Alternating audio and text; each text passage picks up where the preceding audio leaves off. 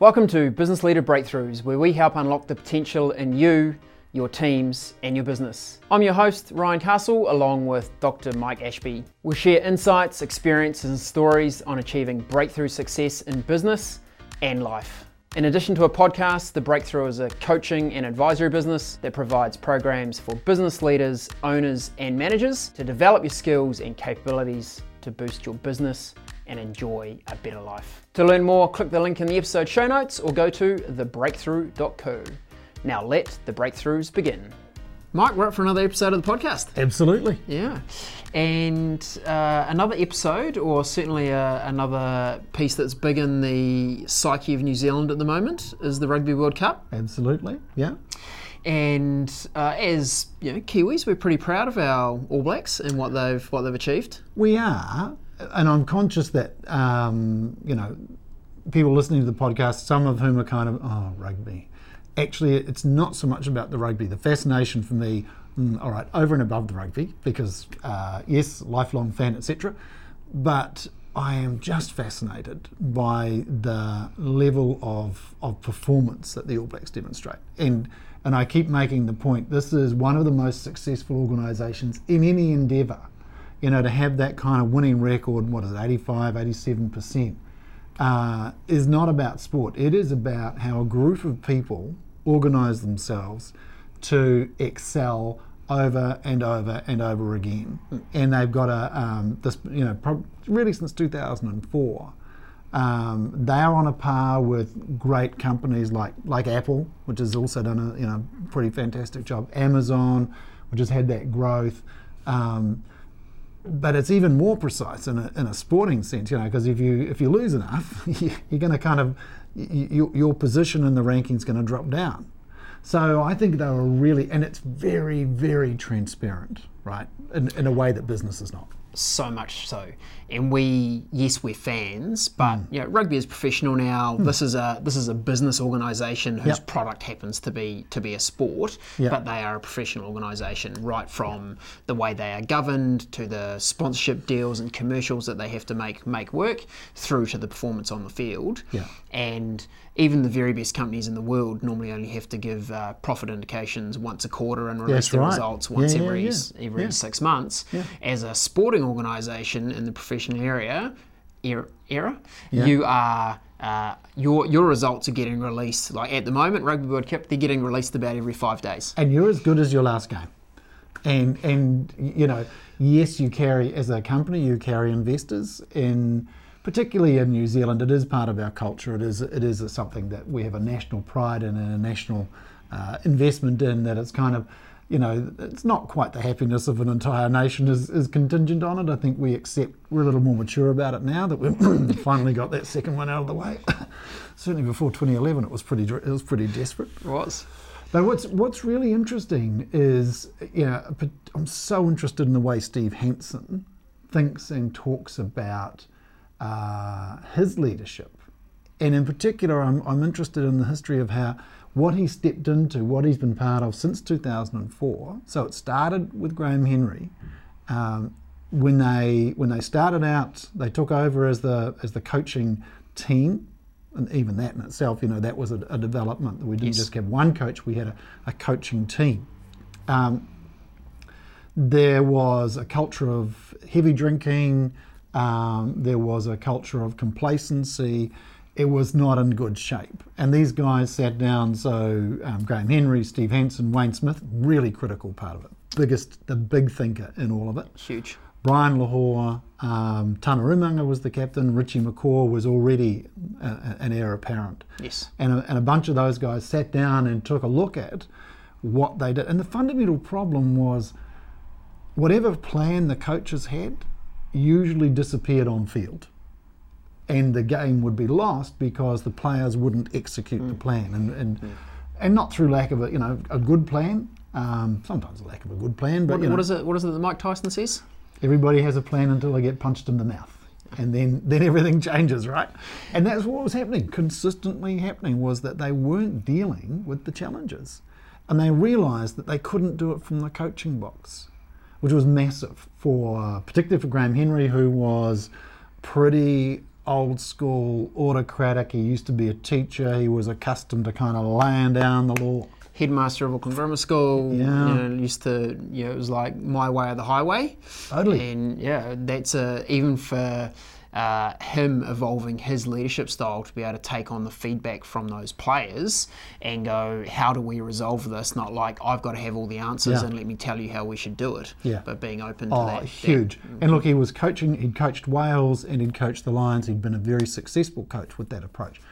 And an example of how he had to let that go and shift the leadership from the coaching box to the field was Tana Rumanga. There was a story I've heard several times, including from Raylene, how Tana said to Graham Henry, "Hey Ted, who's the pre-match talk for? Who's the team talk for?"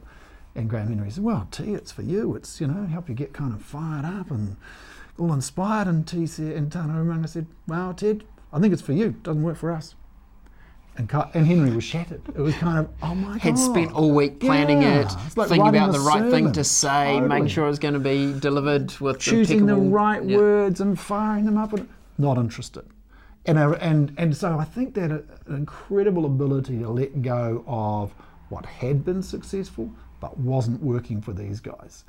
And if we unpick that a little bit, I'm sure part of why it wasn't working is that different players are individuals and they respond to things in different ways, right? Yeah. Some of them will be wanting to be inside their own heads pre-game. Yep. They, you see lots of them these days walking around with headphones on, they're in their own zone. All the discussion has already happened and they know the job they have to play and they will motivate themselves. We're talking about elite sports people here. Yeah. You don't need to motivate them. No. They are out to perform at the highest level. They're there to win. But the way they get in their zone to deliver at that level of performance is going to be different for each individual. Yeah. So as a leader, when you go, I've got a one-size-fits-all that's going to help everyone get motivated, help everyone be focused on the job they need to do, it's just never going to work. You've got to get some of that individual view happening. You've got to get that individual view, and I watched the Richie McCaw, I was on a plane and I watched the Richie McCaw documentary Chasing Great, and he was a very unusual sort of character, incredibly intense, and the closer he got to the game, the more inside he went. And he said, even for the 2015 World Cup final, which was his last game, he said he would not allow any thoughts beyond those 80 minutes. Possibly 85 minutes if it went to extra time, that's all. So nothing existed. He had no thoughts about his future. That incredible mental discipline. And he'd just close down, close in. And he'd be, by acknowledgement, pretty difficult to live with because he was so intense. Now he's really, really unusual. But I guess the point is, isn't it interesting that the individual, part of the challenge for the leaders, the coaches, people like Wayne Smith and Steve Hansen and Ian Foster, any of those guys, is that having different approaches for each individual, and at the same time, there's one huge message about team. Absolutely. And the importance of team. Brian Lahore actually was the other person who was in on that session, and he talked about how better people make better All Blacks. So they were very much focused on taking care of the individuals as individuals. And so when we say in the program, managers have, all staff have three questions. Do you care about me? Can I trust you? And are you committed to quality? Well, the do you care about me in the All Black context was, hey, you've come from this sort of background, you've achieved maybe this at school, maybe not so much. Here's your career and it's going to end. So how do we equip you for post-rugby? So huge amount of attention, including guys like my old friend Neil Sorensen, who was in charge of the performance side of it. And that was a lot about player welfare. So very, deeply concerned about individuals, their caliber, their curiosity, their behaviours, and then they had a rule: no dickheads. So if your values didn't fit, if you were not a good person, if you were not kind of aligned with the team, you wouldn't last. And we see, by contrast, that at the moment the French camp, and of course our only insight is via the media, but the media is saying, sounds like there is a revolt happening in the French camp, and the captain's not being selected because he's fallen out with the coach, and blah, blah, blah. And that's a repeat of, I think, 2011 in New Zealand, kind of the same thing. And you just can't build a cohesive culture and then an on-field performance when you got that kind of stuff going on. Well, I think they do have a funny sort of culture, though, because if you remember, they played in that final outstandingly well. But that just says that their culture was less about team and more about individuals, perhaps. It's a different culture. What we see in our culture with the All Blacks, or with this successful organisation, is consistently delivering because of an immense focus on the team and teamwork and being good in the team. And then they've got a whole lot of stuff about the legacy in terms of, you don't occupy that jersey by right, it's only yours, you're borrowing it, you're leaving it in a better place, and all those kind of rituals and stuff. But fundamentally it's about the team comes first. And we know that in any organisations, the most successful organisations are those that are organised around teams. Remember the work we've seen Marcus Buckingham do, for example, on how much more engaged people are when they are part of a team. And I think the culture in today's organisations, the expectation on today's organisations, actually has to be around, these are groups of teams. I think we're beginning to understand that dynamic in the workplace, that people are engaged as part of a team. How we do that deliberately is one of the challenges, I think, one of the great challenges. And the All Blacks talk about this term of devolved leadership. Coming back to the challenge they were facing, things were, there was a pre-game plan, or a game plan prior to the match starting. Everyone thought it might unfold this way, so that's what they planned for. Things then happened on the field, and they just didn't know how to deal with that. Yeah. And you couldn't go as a player, you couldn't go, could you just pause the match for a moment? Yeah, that's right. I just need to go up and talk to the coach and decide what we're going to do now that everything's changed. Yeah. So they figured out that they really needed to devolve leadership down to a senior player group who could make on-field decisions in there. And the All Blacks then had a fantastic mental skills coach, Gilbert Enoka, which by all accounts has been phenomenally influential, helping people do things like get grounded right in the middle of the highest pressure situations, be able to pause, ground themselves, get calm, and go, what's the best decision here right now? Yeah. And the only way they've been able to do that is this idea of devolved leadership. And it's this has also come through in the military. A lot of the military, the old style of command and control of someone sitting in a battle room thousands of miles away with their cups of tea, making decisions about how things would unfold. And they just know that things change exceptionally quickly on a battlefield, and you have to equip your on-field battle leaders with the data, the information, the skills, the knowledge to be able to make split-second decisions. And nowhere is life more real than on battlefield. For sure. And the amount of pressure that they face by comparison. And so a lot of the military teaching now is around devolved leadership. How do we make decisions in the field quickly? And the interesting thing from again go back to the All Blacks is it failed massively. In 2007 it failed massively, that devolved leadership. That it was that piece that failed, the decision making on the field in the face of an intense competitor and all of that sort of stuff. The courage piece, the real learning piece, was to stick with that coaching team, to back them despite the failures. It's, prior to it, they had, if you'd failed to win the World Cup, you were gone. And instead they stuck with it. And now we've seen the results, not just in 2011 when they won, but actually in 2015 when they won again. Because these culture things, they are not short term. It took 8 years to build that culture, and then another 4 to continue it, and another 4. You're talking about 16 years. A real long time that Steve Hansen in particular has been involved. And what you're seeing is a whole lot of learning that's gone with that. I think one of the many interesting things is there was a recent game that he went on at half-time, and he gave them an absolute bollocking. And what was really interesting was, in the context of that devolved leadership, you still have to have a strong leader who does the devolving, and who at certain points says, you know what, you guys are way off. You know, as on-field leaders, you are not awake. You are just scraping by. You're mucking around. And he gave them. One of the guys said, "You don't see it very often, so I really enjoyed it." It was kind of getting a serious bollocking. But that's devolved leadership is not inverted leadership. No, it's not abdicating. It's not abdicating. It's still in the context of what are you trying to achieve.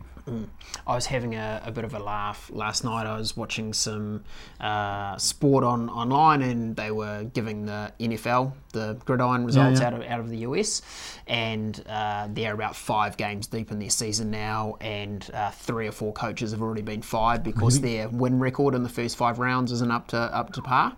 That's tough. And it was just comparing the insight that the All Blacks have had of going, that coaching team could have easily been fired after 2007. Oh, yeah.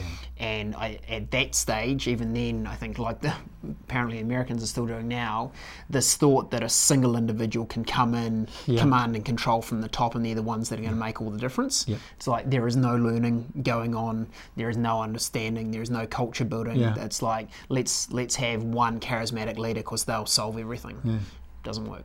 Interesting, isn't it, that in the strongest leadership is actually the most humble, in the sense of Steve Hansen handing over that leadership because he knows that he can't execute the leadership on the field in that moment. He has to devolve it.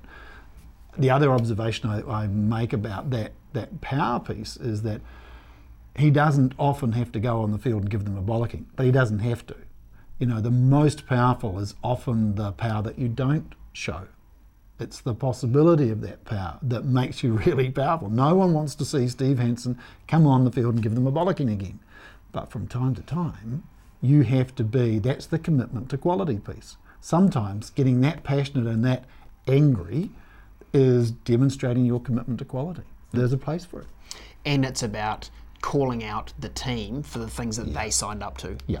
Because it's not his level of quality, it's their level of quality of what they're doing on the field, that they all go, this is our bar performance, and we're not meeting it. Totally. And it's not soft stuff, it's not, not sure what's happening. It's laying down the expectation, and we in a coaching sense, we talk about the bright light, the clear mirror, and the kick in the pants. And what happened the other day was a clear mirror. You're playing like rubbish, you're all over the place, you're not thinking properly, concentrate.